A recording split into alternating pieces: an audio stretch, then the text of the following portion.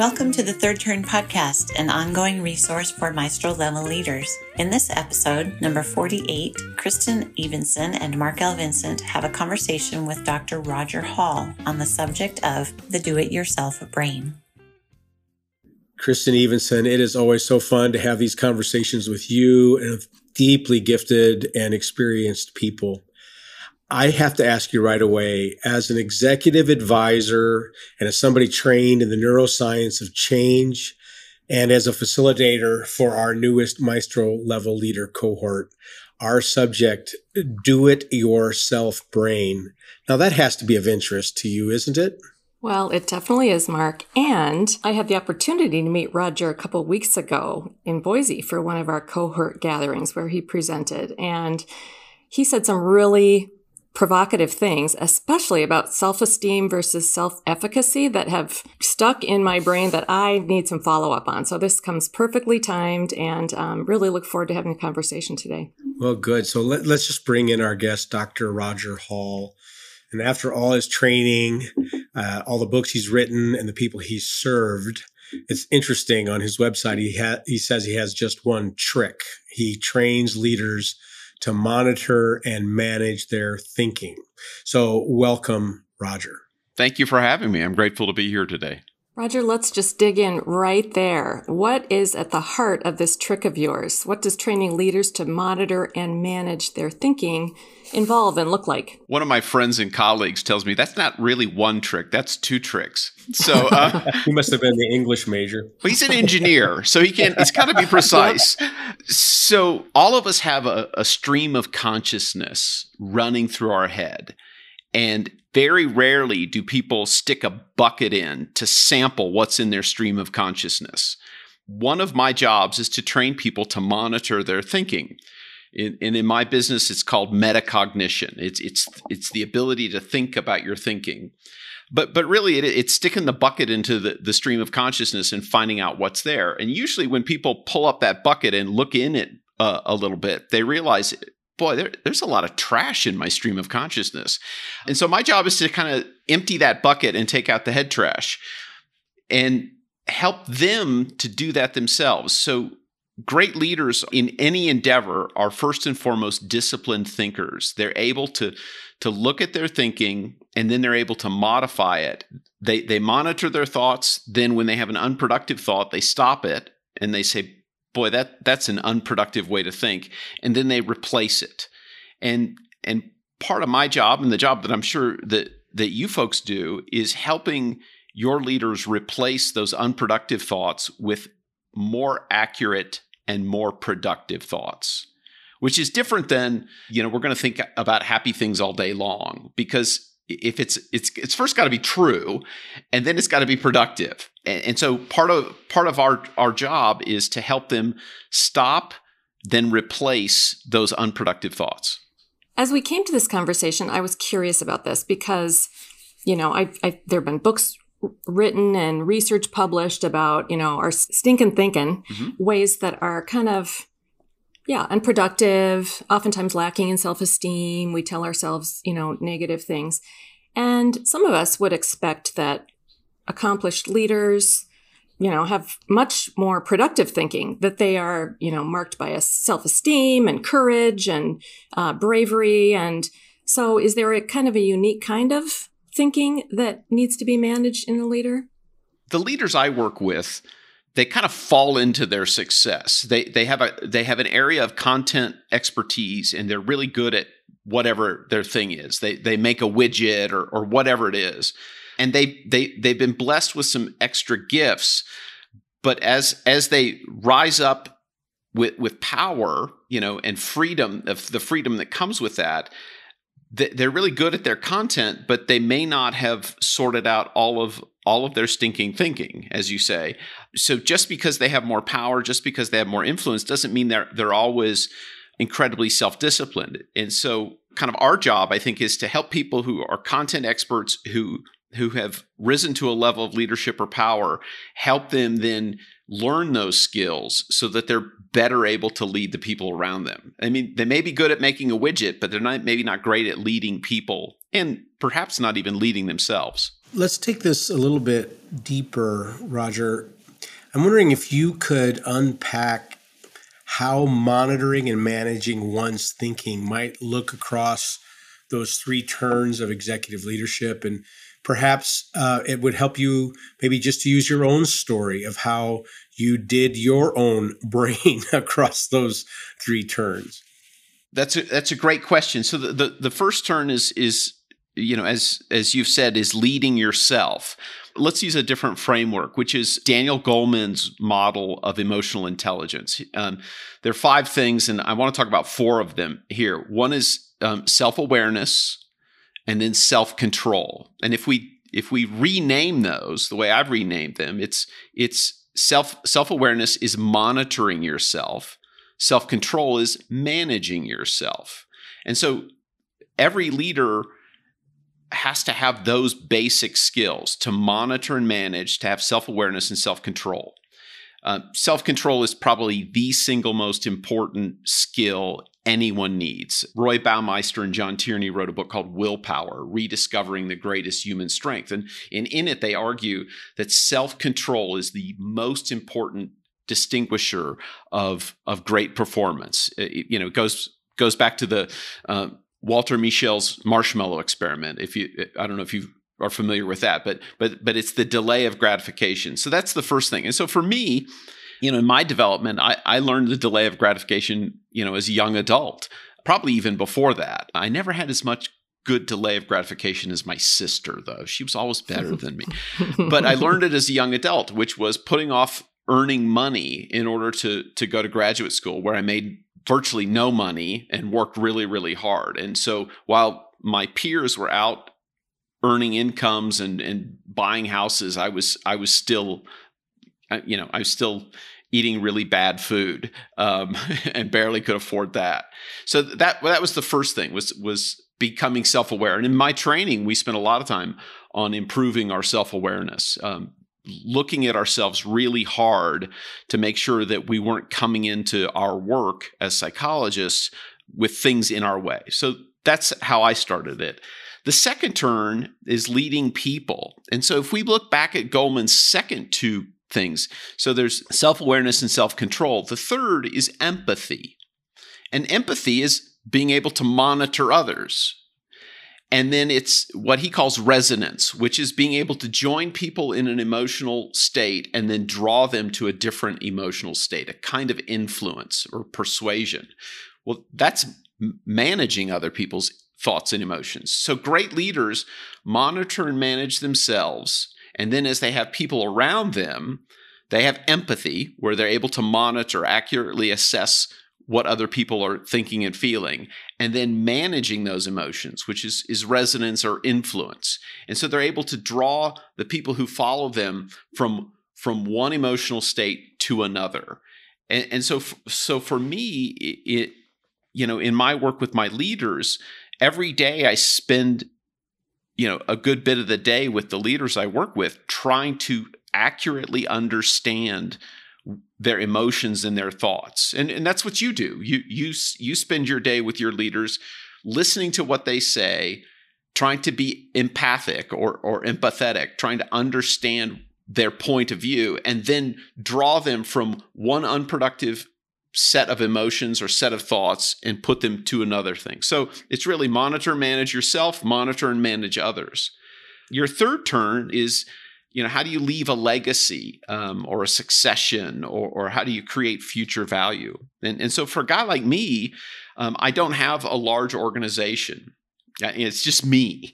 So how do I have influence for a longer period of time? And I'll use the example of C.S. Lewis. C.S. Lewis died 58 years ago. He died a month before I was born. And C.S. Lewis continues to have influence today, even though he's been dead for nearly 60 years, because he wrote stuff down. His legacy is in his writings. And I don't think he could have ever imagined that there'd be a series of movies and that there would be a whole world of people who were affected by his thinking because he wrote it down. So as I think about my legacy, I mean, some people they're great at other things. They build bridges, or they build buildings, or they build corporations. Those aren't the things I'm really good at, but I am good at communicating ideas. So I think, okay, my responsibility is, how do I memorialize the gifts I've been given so that I can have influence beyond my reach and beyond my life? And so this is the stuff that drives me, is how do I document it? So I want to write books. I want to do like this podcast with you, and like somehow someone I'll have never met. So that's beyond my reach. And maybe after I'm dead, beyond my life, someone can be influenced by this conversation we're having. And so we can influence people well beyond our time on this earth. Roger, I'm sorry I started laughing when you were talking about C.S. Lewis writing stuff down, simply because in the last month I've been with some executive teams. I mean, these are, VPs, directors, C-suite folks. They don't write anything down. And, they take no notes, and then they walk away and they have their subjective memories about what was decided. And then they have to actually have another expensive confab to figure out what they'd figured out, because they only remember what they remembered, not what was actually decided. And it gets crazy. And I thought all of a sudden, wait a minute, maybe that's what you mean when you talk about the difference between self-esteem and self-efficacy. I'm so all that, I don't have to write anything down, versus I'm being effective. But would you say more about that wordplay? Yeah, sure. In his book, Learned Optimism, Martin Seligman, who's the father of positive psychology, pretty much killed the sacred cow of self-esteem. What he argues in his work is that self-esteem, which we've been teaching kids for 2 generations, which is, you look in the mirror and you say, you're wonderful, you're super, you're special in every single way. What the academic research has found is that sort of vague, sort of general, you're super deluxe talk, self-esteem, feeling good about yourself, is found most commonly in career criminals. Career criminals think they're great. So what we're doing really, I would argue, and I don't think Seligman argues this, but what we're doing is we're teaching young people to think like narcissistic career criminals. This is not a good solution. Now, there's a related topic called self-efficacy. And this comes out of a work of a guy named Albert Bandura. And he did this work back in the 60s and the 70s. And what he said is that different than self-esteem, self-efficacy is, as you approach a problem, you look at evidence from your past experience and you tell yourself, oh, I can apply this past experience to my current challenge. And it's very much an evidence base rather than a click your heels together and say there's no place like home, wishful thinking. And so I'll give you an example. Since I was in college, I have lived in, I think, 18 different places. And you know what? I'm really good at moving. And so when I anticipated a cross-country move, I had self-efficacy, which is like, oh, I did this once before when I moved to Utah. Oh, okay, I can do this again. It'll be a little bit more complicated, but I can figure this out. There's a book, Marie Forleo wrote a book, and I love the title. It's called Everything is Figure-Outable. And I mean, that book is kind of the poster child for the self-efficacy movement, which is she says, okay, I can figure this out. I'll look at what I've done in the past. I'll apply it to the problem I have today, and we'll solve it. That's what self-efficacy is. Very cool. It's kind of like, as you talked about it, Roger, I thought it's the difference between thinking of ourselves as a noun or pronoun or a verb. Like, the verb is, I can do it. I have done it. I will figure it out. And to kind of honor that and celebrate that in other people versus just the like, you're awesome kind of a thing, is an interesting way to think about it. And that statistic about career criminals, really stuck with me. So thanks for following up about yeah, sure. that. So I spent a little time on your website, drrogerhall.com. We'll put that in the episode notes. There's lots of interesting content there. In fact, I took a couple of quizzes. One was the worryometer. Is that what you? Yeah, the worryometer. Right. Yeah. The worryometer and the freak out quiz. I took both. And I showed up as I forget the animal, but with the freak out quiz, I was some feisty animal. It's the honey badger. I was a honey badger, right? That puts you back in Wisconsin instead of Minnesota there, Kristen. Just saying. Well, I knew you'd say something about that, Mark.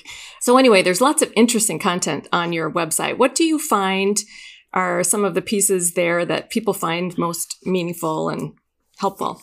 Yeah, thanks. Years ago, and then I checked it out more recently, but years ago I looked at all the videos I'd posted on YouTube and to see which videos people had watched. And some of them, like 2 people have watched, which is, kind of embarrassing because I'm not that famous. In fact, I'm not famous at all. But then there are some of them that have thousands of views. And I'm trying to figure out what it is. And the common theme is fear. If fear is in the title, people look those up. So fear of physical pain, fear of embarrassment, those videos have gotten a lot of traction. And it made me think that in the last few years, there's been incredible uncertainty. And uncertainty and fear are sisters.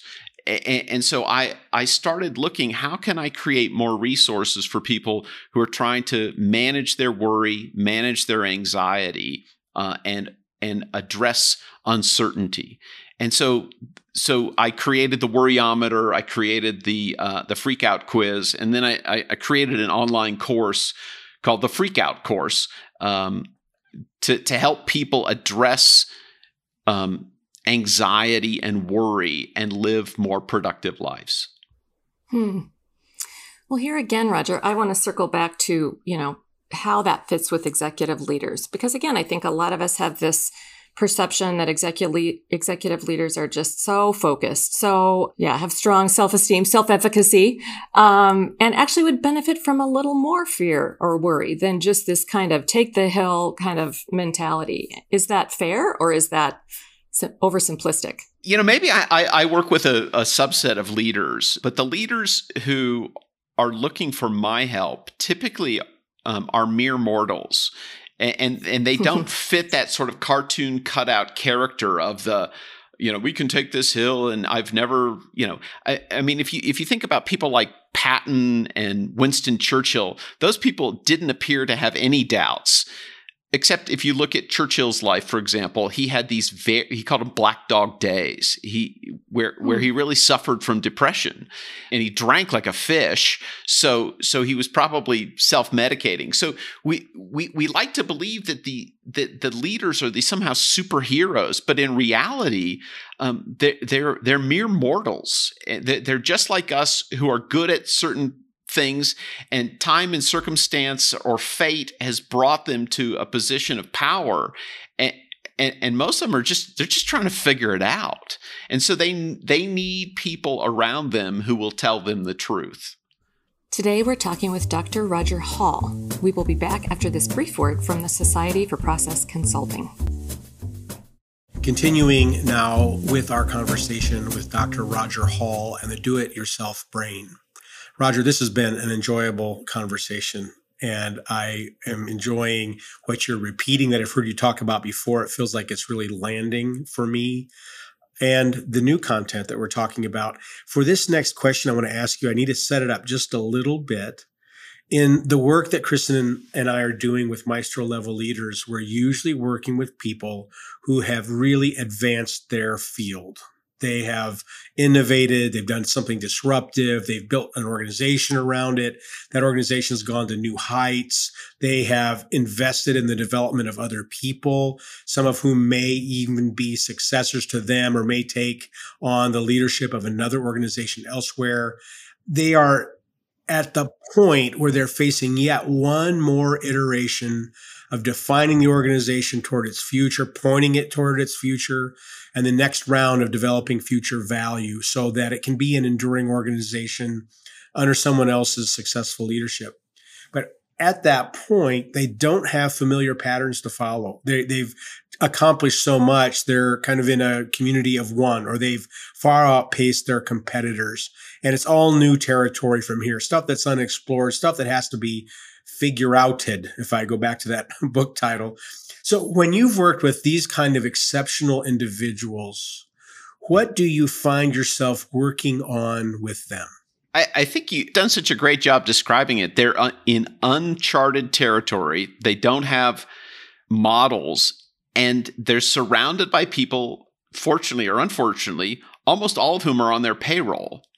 And so very often they don't have anyone who will tell them the truth at all. I mean, I'm convinced that the leader of an organization is lied to, misinformed, and underinformed more than anyone else in the organization. And it's not because the people who work for them are bad. It's that they want to please that leader. And so I think my job, and I think you see your job, is to tell the truth as best as you see it and to help them figure out, okay, how do we solve this new problem? They need fresh eyes, fresh perspective, and someone to reason out how to manage these uncertainties that they're going through. So in that moment when they are stepping to the side and trying to hand the reins to a successor and to do it in a very effective way, what are you finding might be the hardest for them to get their minds around? One of the things I've seen with leaders is a significant subset of them have bought into the idea that now that I've built this thing, I'm going to go travel the world. I'm going to buy a vacation home. I'm going to sit on the beach. I'm going to read the Wall Street Journal, and I'm going to check my investments, and I'm going to be able to have all the fun I never had my entire life. And then 6 months later, they're bored completely out of their minds. I call it all dressed up and no place to go. These are people who have everything. They get ready for work, but then they got nothing productive to do. And I don't think they realize, many of them, that happiness is related to solving problems in your domain of expertise. And so when they stop working, they don't have enough. They think a golf game, playing 18 holes of golf every day will be enough to intellectually satisfy them. And with rare exception, it does not. It's not enough. So what they then do is they go back to the company that they've handed off and they start monkeying with someone else's work and creating chaos because they want to feel useful. They want to feel meaningful because, they wake up in the morning and nobody asks them anything anymore.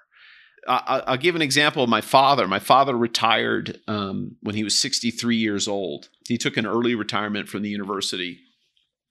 And at his retirement party, my dad's name was George. At his retirement party, a guy came up to him and said, "George, this is the worst mistake you've ever made. As soon as you walk out that door, no one's going to listen to anything you ever have to say. All your work will amount to nothing, and you shouldn't do it." And I thought, this is a party. Who invited this guy? And so I thought, my dad, who was a very happy man, I thought, okay, this is not good. And so his deal with the university was he had to be off campus for 30 days. And so on day 31, he got into his car, he drove back to work, got there at 7:30, climbed 4 flights of stairs up to his office, made a pot of coffee for the office, and went back to work. Didn't collect a paycheck, but he worked every day or nearly every day for the next 10 years until he was about 75, and then he sort of slowed down a little bit. And people say, "Well, George, why'd you do that?" And he says, "Because I'm doing all the stuff I love and none of the stuff I don't love." And so he had a 10 or 15 year run where he got to do meaningful, productive work in his domain of expertise without any of the administrative stuff that he didn't enjoy. So what I encourage leaders to do is you've got to figure out, okay, in this next turn, what productive activity am I going to do that's going to be intellectually stimulating enough for me to keep me going for the next 20 or 30 years? Because even though our bodies wear down, most of us, if we can avoid dementia, our brains are rocking for another 20 or 30 years. Why would we not use that information to benefit the world, even if we don't want to work as hard?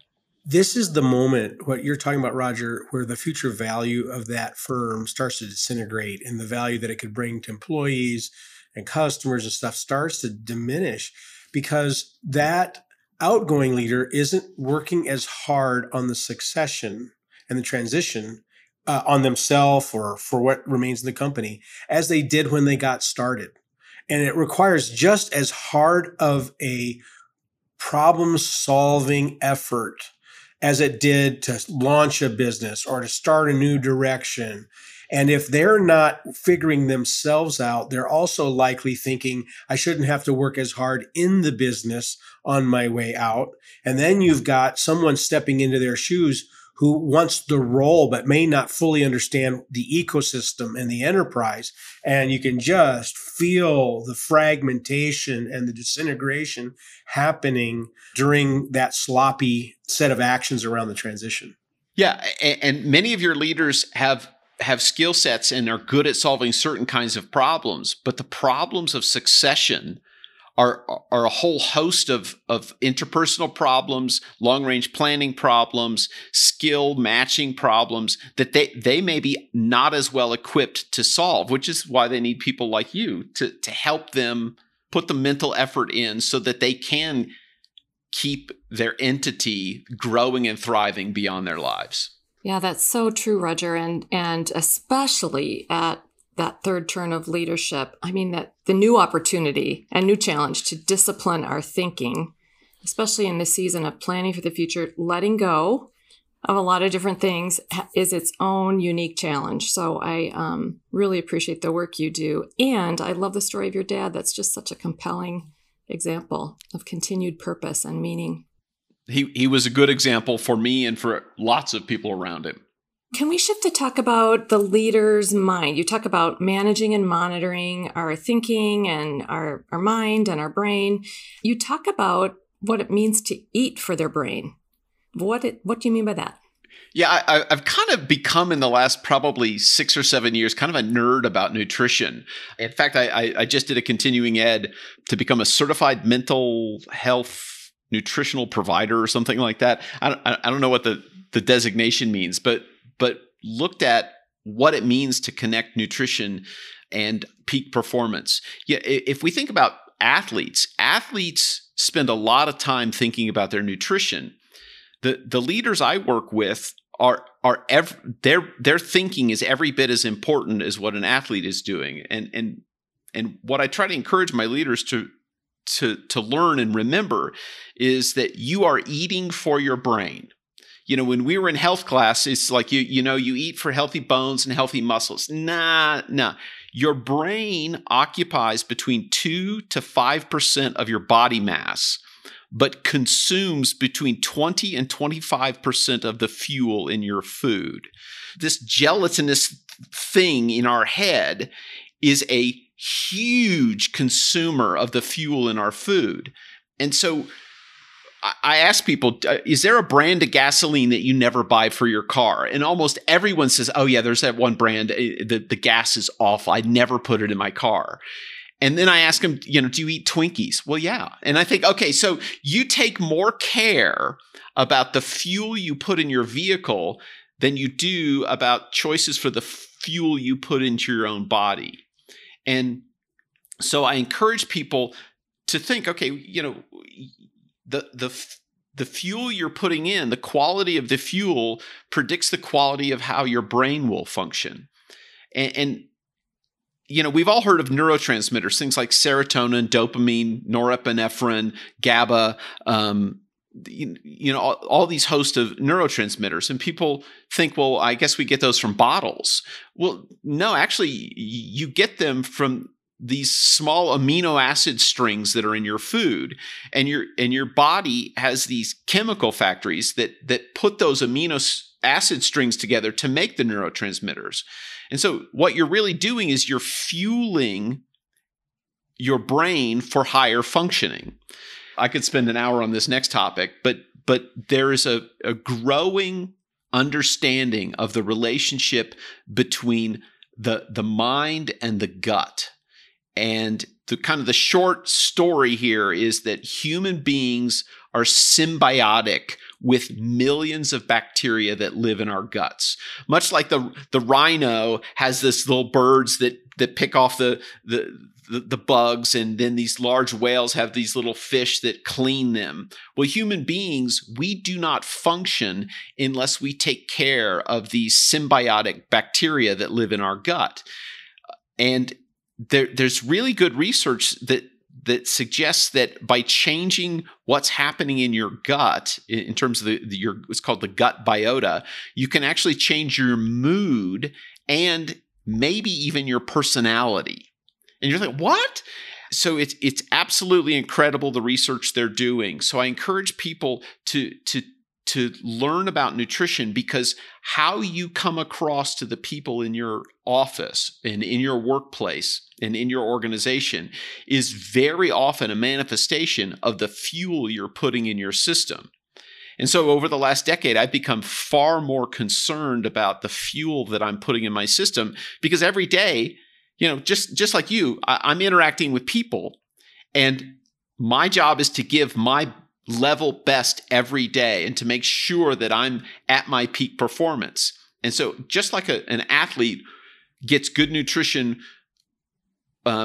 in preparation for his or her athletic event, leaders have to get good nutrition in preparation for their mental athletic event. The difference between peak performance work with athletes and peak performance work with business leaders is very small. There's not a huge difference.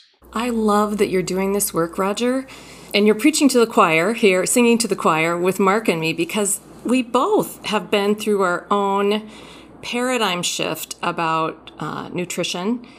And for me, probably about 7 years ago, I just realized my energy was spiking and then plummeting, and just some mood changes. And I was like, okay, this is not working very well. I lose, I'm just not productive.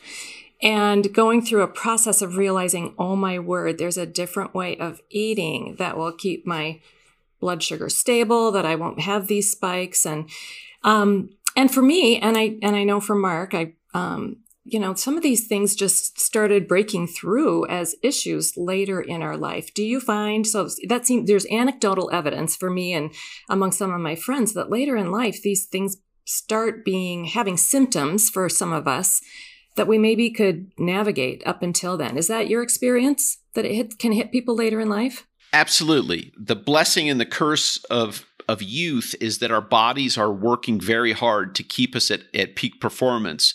But with age, that ability to overcome our bad habits begins to break down. Our livers and our adrenals and our thyroid, all of these things start to misfire a little bit because we haven't been taking care of them. I mean, it's a lot like preventative maintenance on a car. I mean, you can treat a car badly, not change the oil, and the problem doesn't show up till much later. So absolutely, those things happen later in life. I guess I want to add one thing, which is, because we all have different biochemistry, what works for me may not work for you, and what works for you may not work for me. So there are people who are saying you must do it this way. And I think what's probably more important is figuring out, okay, how am I put together, and what does my body need? What are my particular vulnerabilities? I mean, I wish I was, do you guys remember George Burns?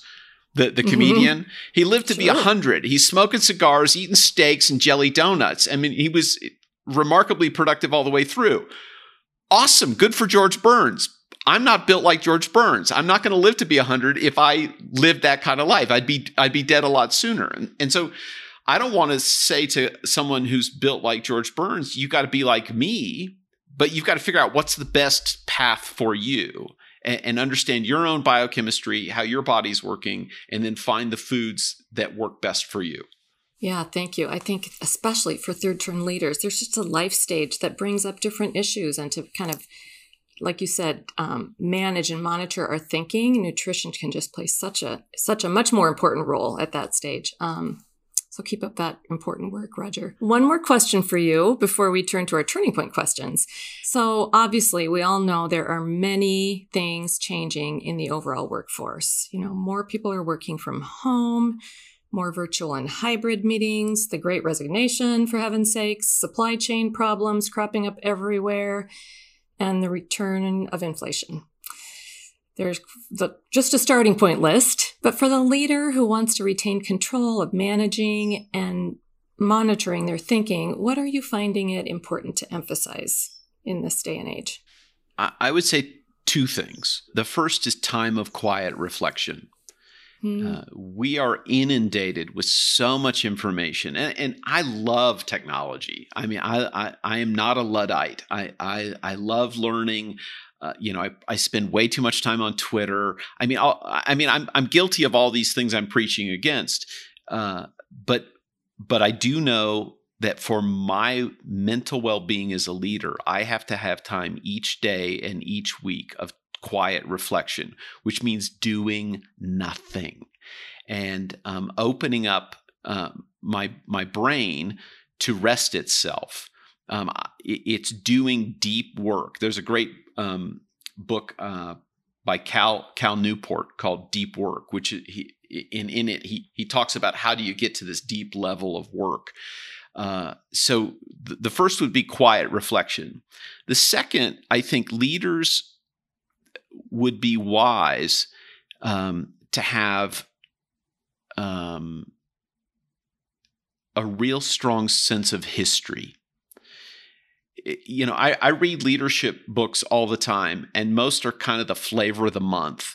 I learn more from reading the biographies of leaders and understanding the flow of history to realize that there's nothing new here.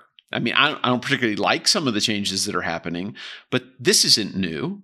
You read about, this last year I started reading about the French Revolution, which I knew nothing about, and it's like, oh, this has been happening for 200 years. Okay, I get it. And so I think leaders would be wise to look at historical literature to learn more about how people have been solving problems throughout time, and there really isn't anything new under the sun.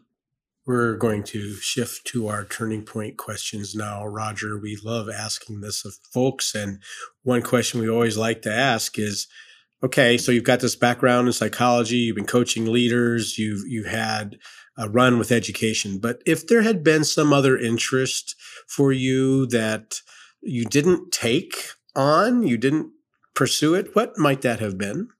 I think as I look back on it now, and I work with a ton of financial advisors. I've got clients who are financial planners, and I'd say 80 to 90% of their work is practical psychology and about 10% math. And so I think I could have probably been okay as a financial planner, that I could handle the 10 to 20% math, because most of what they're doing, the really good ones, is managing expectations, managing the emotions of their clients so that they don't make bad financial decisions. So I think I would have been pretty good at that. Well, and it's even easier now because you just put it into the computer and it spits out the information. So I don't even have to know the math part, right? Yeah, my dad was a financial planner, and I remember how happy he was when he got his first $350 calculator. It was as big as his suitcase about, and he could do all this stuff now. And when his career ended, he was having to go out through all of these firewalls and have all the security just to be able to use an online financial calculator that would protect the information from somebody who might be snooping. It's just such a way that evolved over time. Roger, what's a leadership lesson that you wish you would have learned earlier in life? I would say I'm very grateful for my parents, but the rudimentary lessons they taught me about money were insufficient. I wish I had understood how money worked as a child or a teenager. I didn't learn it until I was in my 30s. And it was an epiphany. I'd already been through graduate school and I was already out making money.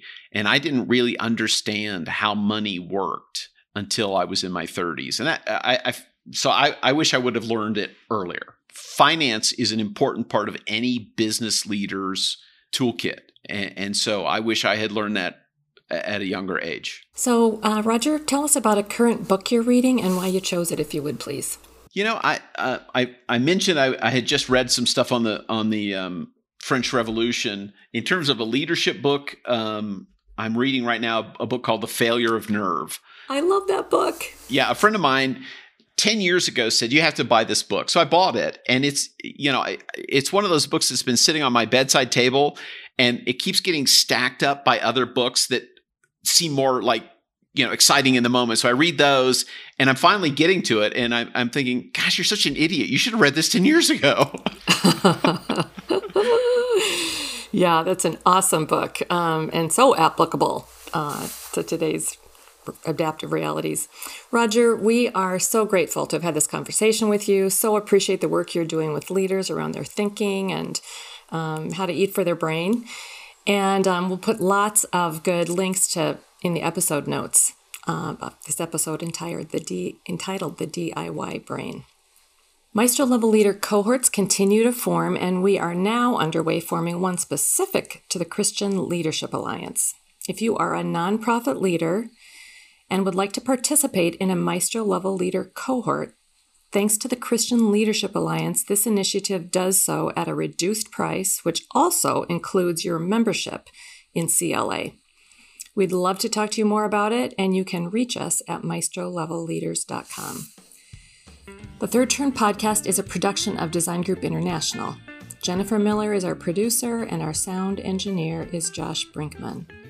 We appreciate your listening, subscribing, and sharing this podcast with others. Until next time, best. This is for our grandchildren's grandchildren.